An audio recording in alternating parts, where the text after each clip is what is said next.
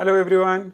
My name is Wes Asmal. Welcome to another episode of Two Ways to Skin a Cat, a show where we talk career experiences, entrepreneurship, and investments. Main aim is to show that there's more than one way to be successful other than just climbing the corporate ladder. We are live on LinkedIn and YouTube, and the show will be available on the podcast by tomorrow morning. If you're joining us live, drop a one in the comments so that we know we're not talking to ourselves. And if you're watching the recording, drop a two in the comments. My guest for this week is Linda Makoma, an entrepreneur, board member of Abasa, and as head of transformation and women, and board member of quite a few other entities. Linda, thanks so much for joining me today. Thanks, Uwais. Very nice to be here. Love your tagline, and I love what it means. So really happy to be here. Awesome. Let's jump straight into questions. Tell us your story. Where have you come from? And maybe outside of work, who is Linda Makoma? Firstly, I love the way you pronounce my surname. You're like one of the rare people who do the Q right. So kudos to you for that. So I'm a girl born and raised in the Eastern Cape, for a small town in Port Beaufort. And I literally spent my junior primary in Queenstown. I was in boarding school my whole life, going into high school, until I then went into tertiary. I started out at Wits, and then I finished my degree in the Eastern Cape at Fort Hare, and my honors at Fort Hare. And who am I? I'm literally somebody who's very passionate about people. I'm a mom to a 10-year-old, which is also a very important career in my view. Takes a lot more effort. But really, I think even from the work that I do with like my other pet projects outside of the accounting space, I just am passionate about making sure that as I advance and as I learn things, I'm sharing them with other people. Like, you don't want to be moving up alone. So I'm that sort of person. Servant leadership is my thing. Transformation is my thing. People are my thing. Yeah. And outside of work? Or did you cover all of that? Outside of work. Okay, so we don't account Abasa as outside of work, because that thing is work. Outside of work, I'm literally a mom. I don't feel like I have a lot of time for a lot of other things. But I think just jumping into the entrepreneurial space after leaving the corporate space, there's never like an outside. And that's when you have to also develop some sort of boundaries and time. But I think the most important thing outside of work for me is spending time with my daughter, making sure that she's okay. I mean, she's journeyed with me along a lot of stop and goes in my career. And she's had to sacrifice a lot of time away from me. So my outside time is literally just giving that back to her. So, yeah. Oh, that's a good summary. So now you mentioned on top of your own business and your work at Abasa, you're also on a few other boards. How do you manage your time? I mean, especially for, like you mentioned, you're a mom, other than learning to say no, which I... So I'll be pretty honest in that before my jump, so I did do my articles at KPMG, and I stayed on post articles. But I think if I hadn't made the jump to do my own thing, I wouldn't be able to manage that time the way that I'm able to do it now. I take on a lot of consulting projects, which gives me a lot of flexibility. So I'm able to arrange my sort of time to fit the other things that I'm very passionate about. So my big thing is really about, living your purpose. And so the things that I'm passionate about and my purpose needs to really align to the way I structure my life and the things that I take on. So that's kind of how I do it. I think after doing the jump, the spirit kind of tends to guide. You can feel when something is not for you.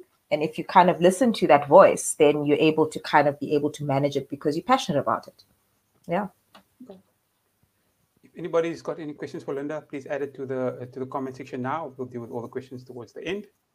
So Linda, Abasa, head of transformation, women, and communication.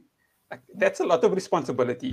So you get sort of dovetail transformation and women, sort of, but then communication on top of that. Tell us what's the main focus of your position or your main goal. I hope you can still hear me. My ears are really bad with earphones, but yeah, if I had to put them back, I will. Literally, as you're saying it, I just feel like this mad hatter, it comes with having a lot of caps on, but I'm going back to what I said, that if you're passionate about something, you're able to manage it. I won't lie, it takes a lot, but it's for the greater good. So everything I do, I always take it back to purpose. And I do believe that my purpose is around advancing people. And it's not limited to an Abasa space, but everything that I do, you come into an organization, maybe I can take it back to how I encountered an Abasa. That was when I was still, I think, in third year at the University of Fort Hare. And I bumped into a meeting of this organization, and some of the students that I know from my classes are there, and there's this banner. And we're just chilling in the back waiting for another class. And something in my mind is like, something in me says this is a very important organization, but this is just so disorganized, this meeting. What is going on here? So I'm one of those that likes to put things in order so that you can be more efficient. So that's when I was like, I'll even help you guys make your meetings more organized. And then it started from there, and you become treasurer and all these things. But I'm taking back to, if you're passionate about something, you want to see the better in the things that are supposed to help other people, then it becomes a labor of love, and a lot of us leading these organizations, especially the Black organizations, we call this time a labor of love, because if you don't have a love for it, you don't have a passion for it, it then becomes this crazy thing to be doing all these things, because, it can really take a lot of your time. I've noticed a lot more email communication and online events from Abasa the last 2 years. Yes, I know part of it is because of COVID, but I mean, I wasn't seeing like in-person events before that. So is that also part of your position? Yes, it is. So I started out in the Eastern Cape, and then I moved to Joburg through my transfer for work. And that's when I started getting closer to the national office. So one of the roles that I was pulled up to the national office for was to revive the communications. And that's when we implemented the systems. But the biggest thing, I think, I know you've interviewed my president, we literally took a leap of faith. So when COVID hit, I think the biggest concern was, there was a time I'd go onto social media, and remember, we're coming from student days, in love with this organization, serving this organization. And you start seeing it being questioned in terms of its relevance and all these things. But when you're on the ground, you know what people are doing, but you're just not translating it such that people can see what you're actually doing. So that was my biggest thing for me. I was like, I'd like to come in, and how do we translate what I know that this organization is doing into what people can see? And then COVID hit, and it was like, how are we going to do this now? So the digital thing is a big thing. We have an amazing national president, very digitally savvy. So he came up with these options, and it took a lot of convincing, because I think we're all trying to kind of fit into this digital reform. So we took a leap of faith, implemented some systems, and I then volunteered to kind of run those and just implement them for the organization. So the comms, that's a system that would be linked to your social media. It will be linked to the emails that go out to people that are on our database. So yeah, from a digital perspective, social media, that's what communications is really trying to push. Yeah. I'm loving the events, because that question of are you relevant is not even anywhere, because I know once a month there's going to be an event, and it's probably on a Thursday afternoon at like 5, but I know it's coming. So yeah, you see Thursdays, you've got it. Yeah. I had a quick look through your LinkedIn profile, and it mentions that you're on the board of SAIGA, or the South African Institute of Government Auditors. Yes. So being a government auditor seems to be like potentially a dangerous employment. What advice do you have for young people considering a role or considering a career in that space and might be worried about their safety? Yeah. I think it's a really tricky topic, and it's one that as Abasa leaders, we're quite concerned about. We've recently just launched our public sector forum, which also needs to address some of those things and having the engagements around what are we doing to protect our people.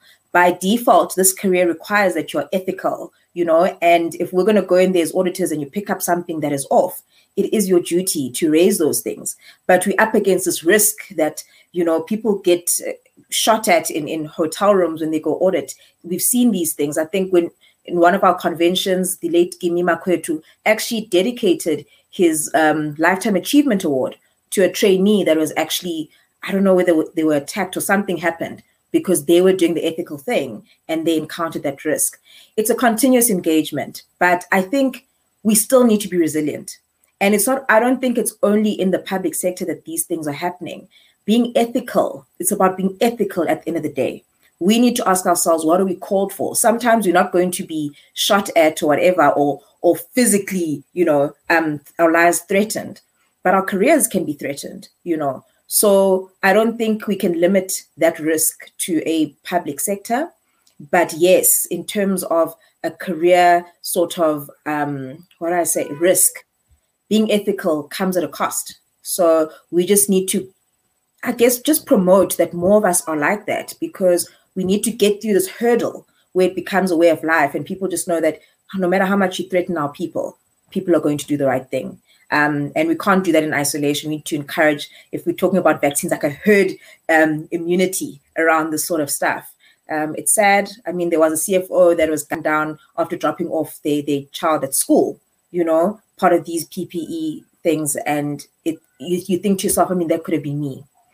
But we need to raise the standard. We need to raise the bar. That's what we called for. And we can't just be these professionals and then we don't do the right thing. We don't live up to these fundamental principles that we're supposed to abide by. Yeah. And you were chatting a little bit about it before we went on air. You said something about where I asked you about your time, and you said something about a 9 to 5. Talk to me a little bit about how you're struggling with that 9 to 5 again, just so for the audience's sake. Struggling with it. Or I don't know. Or my jump. Time. Yes. Yeah, no, look, I think I've always had a very business orientated bone in me. Like I was raised amongst entrepreneurs. My grandparents were farmers. My amazing woman, but was able to hold the fort running a farm all by herself. I think at one point she won Business Woman of the Year. Within the farming space. And my mom, even, she was an accountant. I lost my mom when I was in grade 11. But what I do remember about her is that when she was retrenched from her job, when we were still living in Queenstown, she came and we started living on a farm. But the projects she was doing and self-sustaining everything to make sure that we're fine, I think being raised around that particular environment and being able to balance your time. You wake up when you need to wake up, you have your own routine, you're able to balance your life. But I think I get it from there. And yes, I did well in school. I was able to go into this particular route.